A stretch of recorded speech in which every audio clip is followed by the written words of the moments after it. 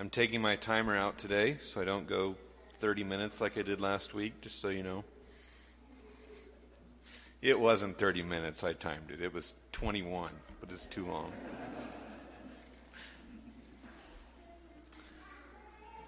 When I was in college, I had the great privilege of traveling to Rome it was really a class trip. It counted for a credit hour in my studies at Benedictine College. And in traveling to Rome, you see the 4 major basilicas in Rome. And when you arrive at St. Peter's, you just want to stand out in the kind of in the plaza and just take it all in. It's just a fantastic view, and you can't believe that you're actually there, and you're looking at everything. It's magnificent, just standing even out in the plaza. And as we were approaching the church, we went through. You have to go through security in order to get into the church. And the leader of our pilgrimage just told us to just wait outside for a bit. As he went inside, he said, "I'll give you the signal when to come inside."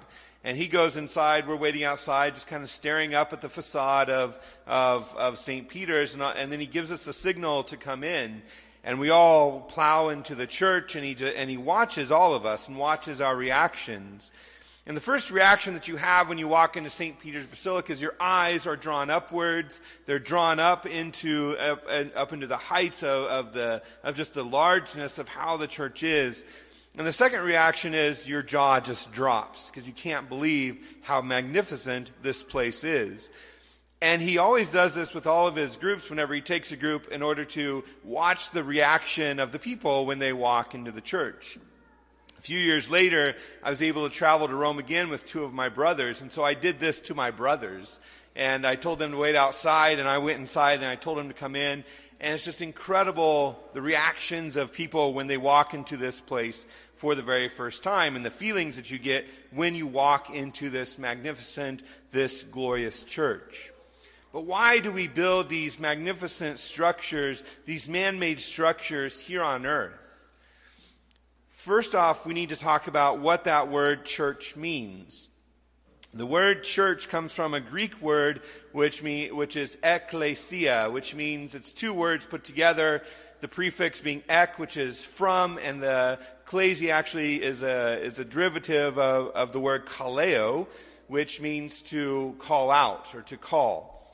And so it literally means to call out from. That's what the word church means in Greek.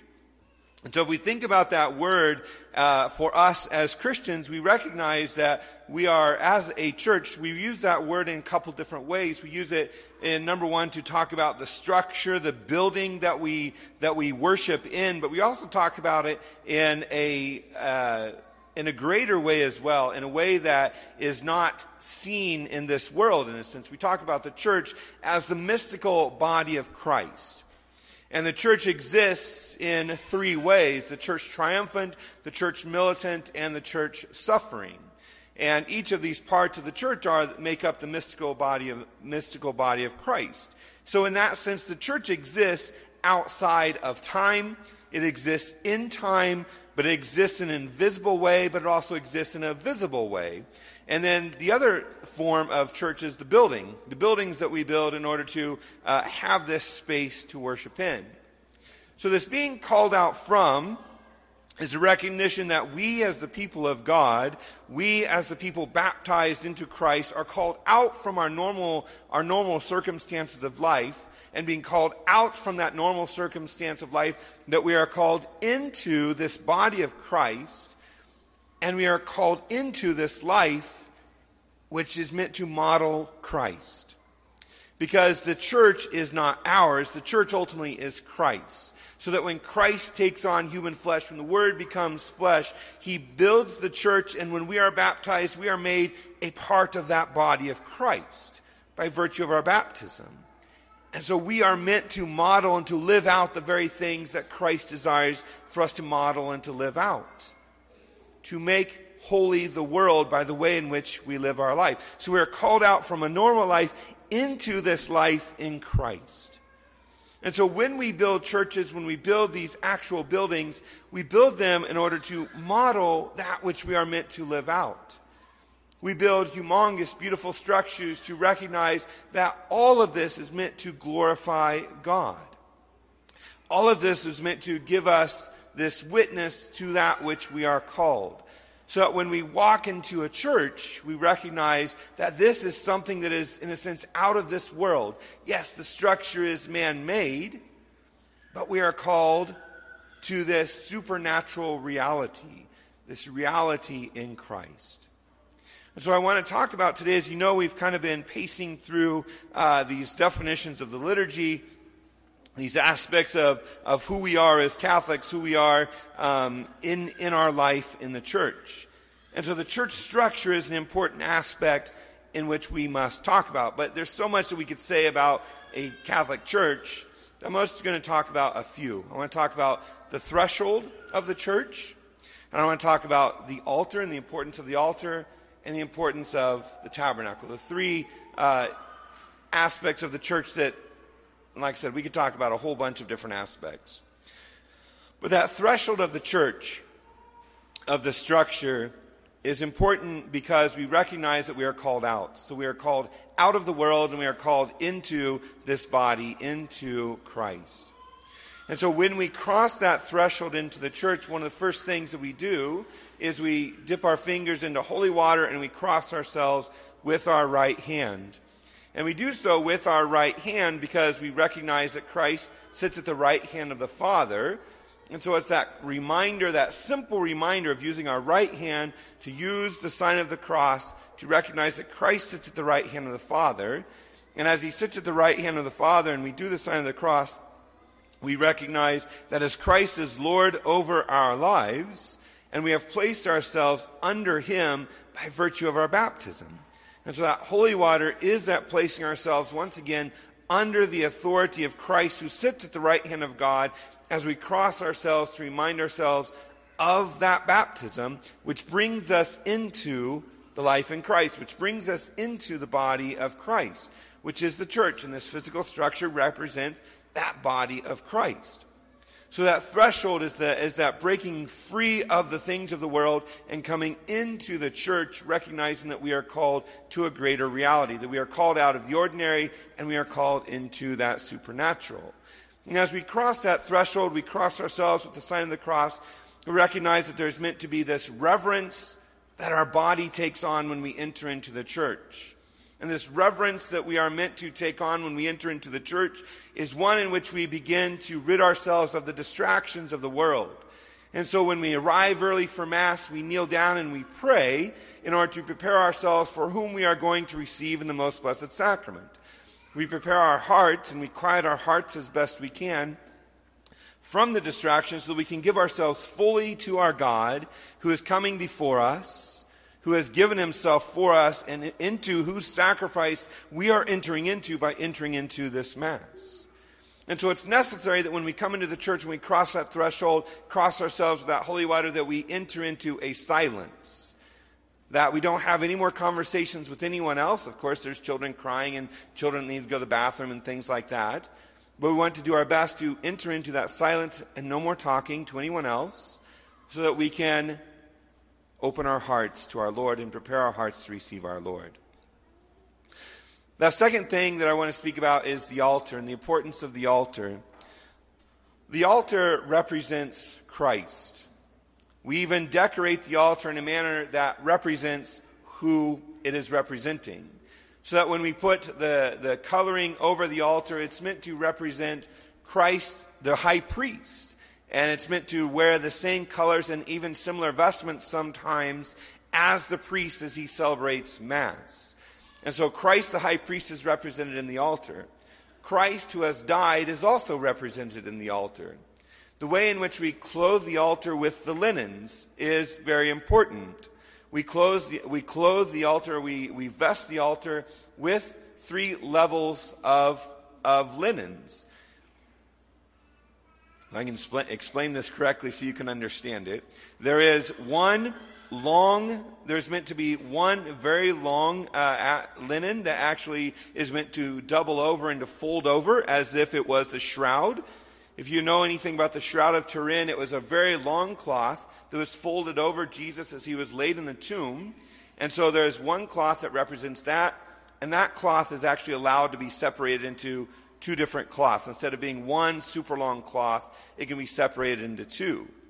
And then there is the other cloth that was wrapped around the head of Jesus when he was laid into the tomb. And that cloth is meant to drape from the bottom of the altar on one side all the way to the other side on the bottom as well, as our linens do. And so it represents Christ as he is laid into the tomb. The candles that we place on the altar, and the documents say on or near the altar, are there to represent the light of Christ who has come. And so they represent that first light that we light on the Easter Vigil. When we light the Easter candle, when we bless the Easter candle, that light represents the light of Christ that burns in the world. And that is this ever-living flame that represents Christ. The sacrifice that happens on the altar is a representation and entering into the sacrifice of Christ on Calvary. But it also represents, the altar also then represents the resurrection. Because we don't receive a dead Christ, but a living Christ in Holy Communion who has resurrected, who has risen from the dead. And so when Jesus becomes present on the altar after consecration, the altar also then represents the living Christ. The living Christ who has gone into eternal life, who sits at the right hand of the Father, has risen from the dead, taken his body and his soul into eternal life, whom we receive body, blood, soul, and divinity in Holy Communion. The importance of that altar is so great. And so we give it the reverence, the due reverence that it deserves as well. And then finally, the tabernacle. In our church, the tabernacle sits at the front of the church. If you go into these huge basilicas like St. Peter's, like St. Paul's, St. John's, or St. Mary's in Rome, the tabernacle is often off to the side. And the reason that it's off to the side is because of all the people that filter through the church, and to give due reverence to Christ and have a quiet place for people to pray, they place it off to the side. But what you will also see in these basilicas, is you will see in the apse, which is the curved part of the basilicas, is you'll see a main chair in the center with all these other chairs around it. And so what these often represent is the place where the high priest would sit, where the bishop, or ultimately the pope, would sit. And so the church of the Diocese of Rome is actually St. John Lateran. St. Peter's is actually the church, in a sense, for the world. But the Cathedral of Rome is actually St. John Lateran. And so so whenever the Pope declares something on faith and morals from the chair, he would typically do it from St. John Lateran and not actually at St. Peter's. But that's besides the point. There is a chair that sits in the middle of the apse with all these other chairs around it in St. John's, which represents the place where the high priest sits, that represents Christ, who sits upon the throne when we read in Revelation chapter 4.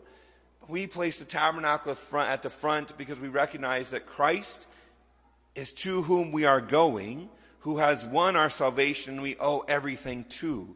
So that when we enter into the church and we genuflect, we are going down on one knee to humble ourselves, to bend the knee at the name of Jesus, who has given his life for us.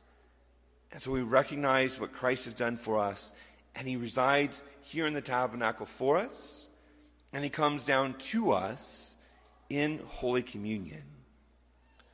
What a tremendous gift this is. And so it's necessary for us to even take time after communion to once again enter into silence, to make sure that when we are leaving, that we allow silence for everyone else who desires to pray and give thanks. And hopefully we all want to do that we want to remain after Mass to pray and give thanks to God who has come to us, who has filled us with his life, and we remain a few moments to give him thanks for the great gift of who he is, for the great gift of what he has done for us, for that great love for which he shows us in the Mass and in all of the words of the gospel and all the scriptures that we read about. We are called out of a world that is filled with many distractions, filled with many things contrary to God, contrary to even our own nature as humans. We are called out of that world, and we are called into this church, into this life in Christ, that we are meant to then not that we are meant to then enter into as a symbol in this church, that we are united to Christ in that church as well. And we take what we receive from Christ in this Mass and in this church, and we go back out into the world to sanctify the world by the way that we live our life, through prayer, through action, through our living that life that Christ calls us to. May we truly live out that calling, that being called out and that called back into the world to sanctify it, to be the church that God calls us to be.